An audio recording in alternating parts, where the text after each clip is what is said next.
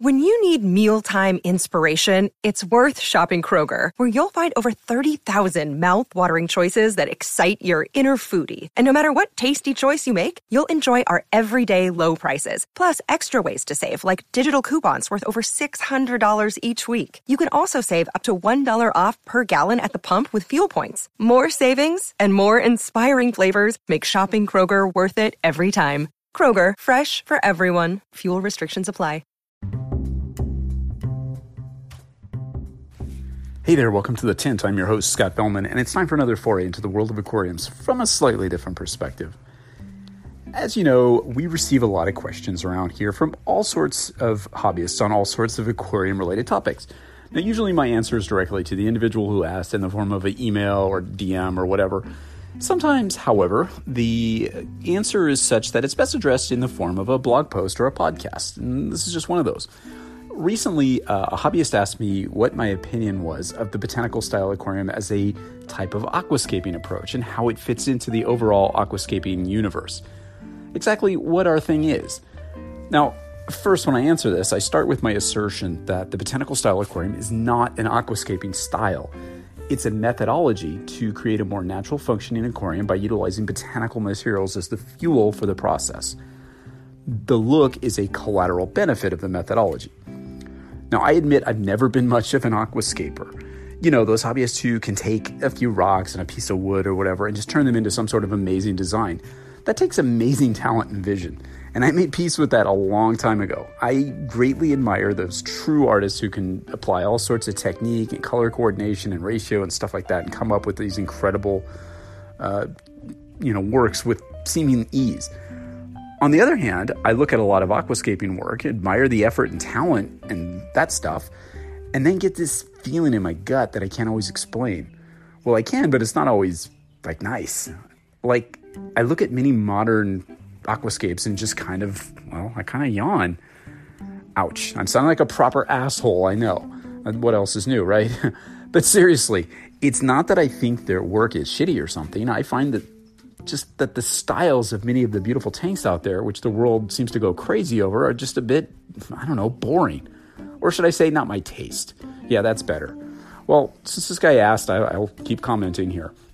Now, it's weird. I do like certain planted tanks that just blow me away. Like our friend George Farmer does amazing planted scapes, which I would happily have in my own home if I had the talent. In fact, I would love for one of these people to just make me a planted tank and I'll just take over and enjoy it.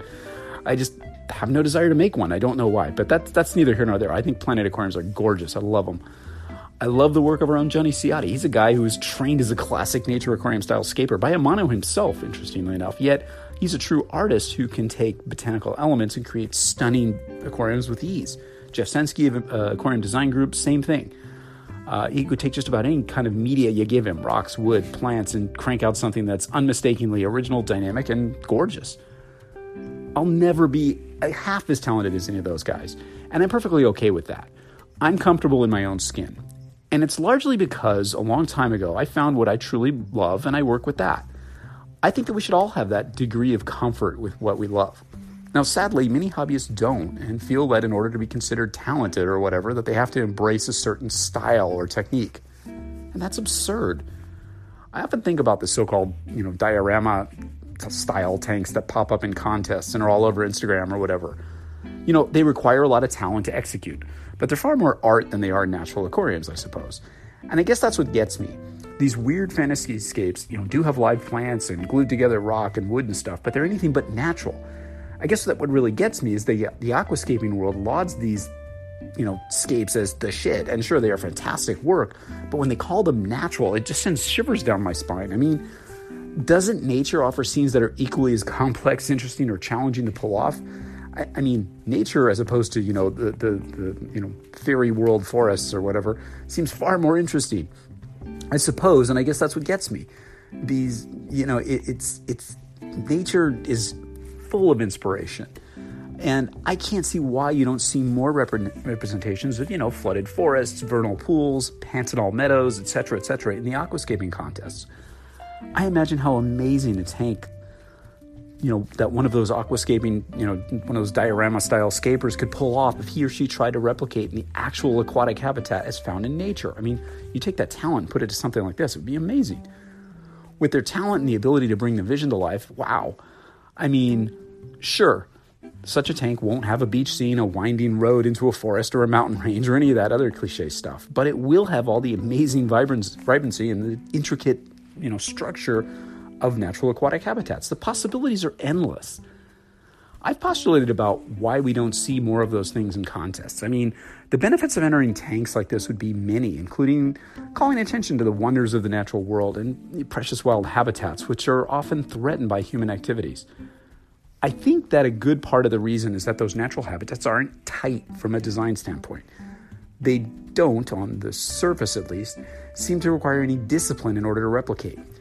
You have to cede a certain amount of your work to nature. And I think that freaks out a lot of artistic aquascapers. Now, nature in her many ecological niches and features provides an endless array of habitats to recreate in a home aquarium. And my POV has always been that you should look at these niches, figure out how and why they formed, and why they look the way they do. By researching the processes which helped create the habitat, I'm challenged to create an aquarium which attempts to replicate both the form and function of it. Now, some of these habitats are not what you'd expect to see in an aquarium. They look and function fundamentally different from what we've worked with before. Some of the aesthetics of these wild habitats just freak people out. They look so random, so undisciplined. If we were to ascribe artistic terms to them, that is. It's a world where we set up the system to allow nature to do the finishing work. It requires a certain trust in natural processes and the ability to let go. The ability to realize that what we see as a finished product is only the beginning. The delta at the intersection between science and art. That's where I play. I like it here. A lot of you do too. Thus, not quite a biotope aquarium and not quite an artistic aquascape thing is for me the perfect sweet spot for my interest, my attention, and my skills. And I think it's the place where I can be most useful to the hobby. Biotope inspired, I suppose. A more forgiving, easygoing style which places function over aesthetics, yet somehow always leads to something that I find aesthetically pleasing or interesting. It's a strange yet wonderful place where I've made the mini mental shifts that allow me to enjoy the beauty and elegance of stuff like decomposing leaves, sediment, biofilms, fungal growths, random aggregations of decomposing leaves, etc., etc. Much of the attraction is because the aquariums I create are intended to let nature do some of the work. If I were forced, and yeah, forced is the right word because there are no defining rules here, no way. If I were forced to offer some defining characteristics of the botanical style aquarium, I'd say that a certain randomness actually is it. It's the one. I mean, we're all about replicating what happens in nature, not about perfectly proportioned placements of, aquascaping props and such. Now, I admit some of the world-class aquascapers that have worked with our botanicals have applied these concepts to these types of aquariums and have produced amazing results. However, I think that the raw botanical aquarium essence is about a certain degree of randomness. There are things which we can just let go. Details. I believe that an aquarium that attempts to replicate a scene like the ones that we're talking about starts with what looks like a really artificial placement of wood anchored by numerous details which soften, define, and fill in the scape.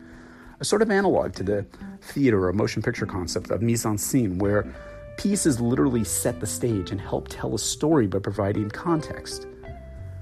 Yes, unlike a scape, which depends upon growth of plants to fill in and evolve it, the botanical style aquarium is largely hardscape materials, which requires the adept placement of said materials to help fill in the scene. And of course, part of the evolution is the softening, redistribution, and breakdown of the botanical materials over time, just like what happens in nature.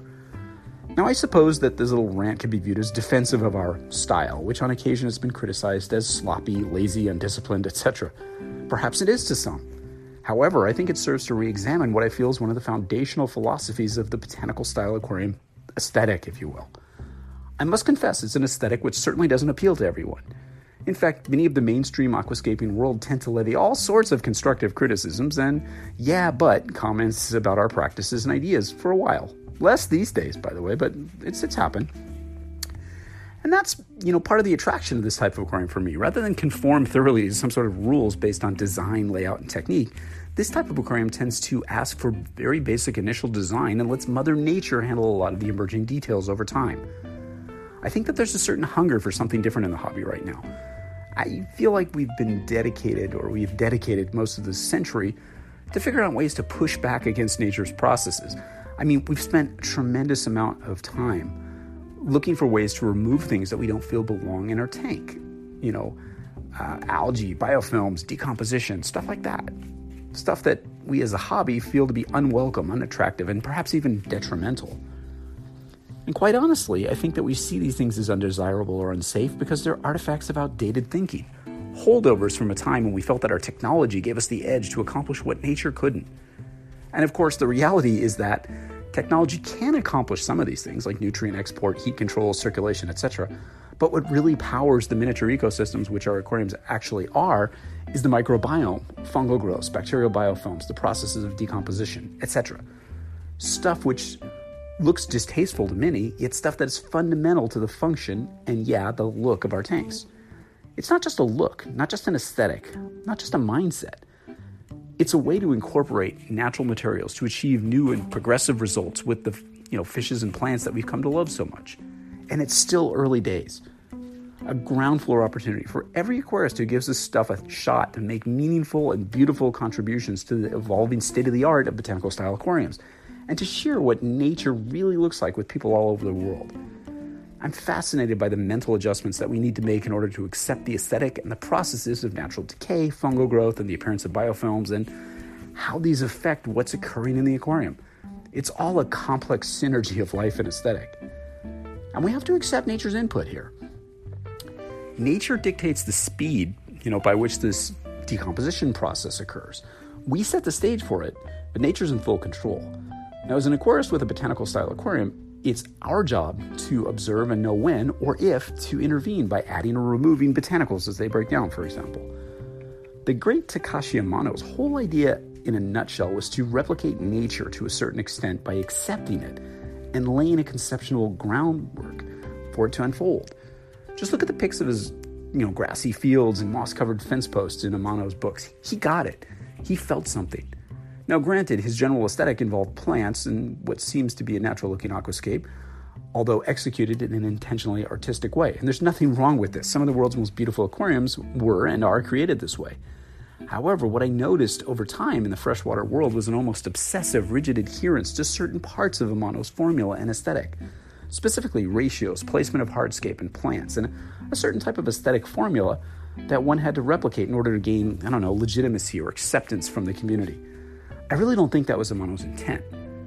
Wabi-sabi, the Japanese philosophy which embraces the ephemeral nature of the existence of things, was and is a key concept in Amano's approach, and it still is.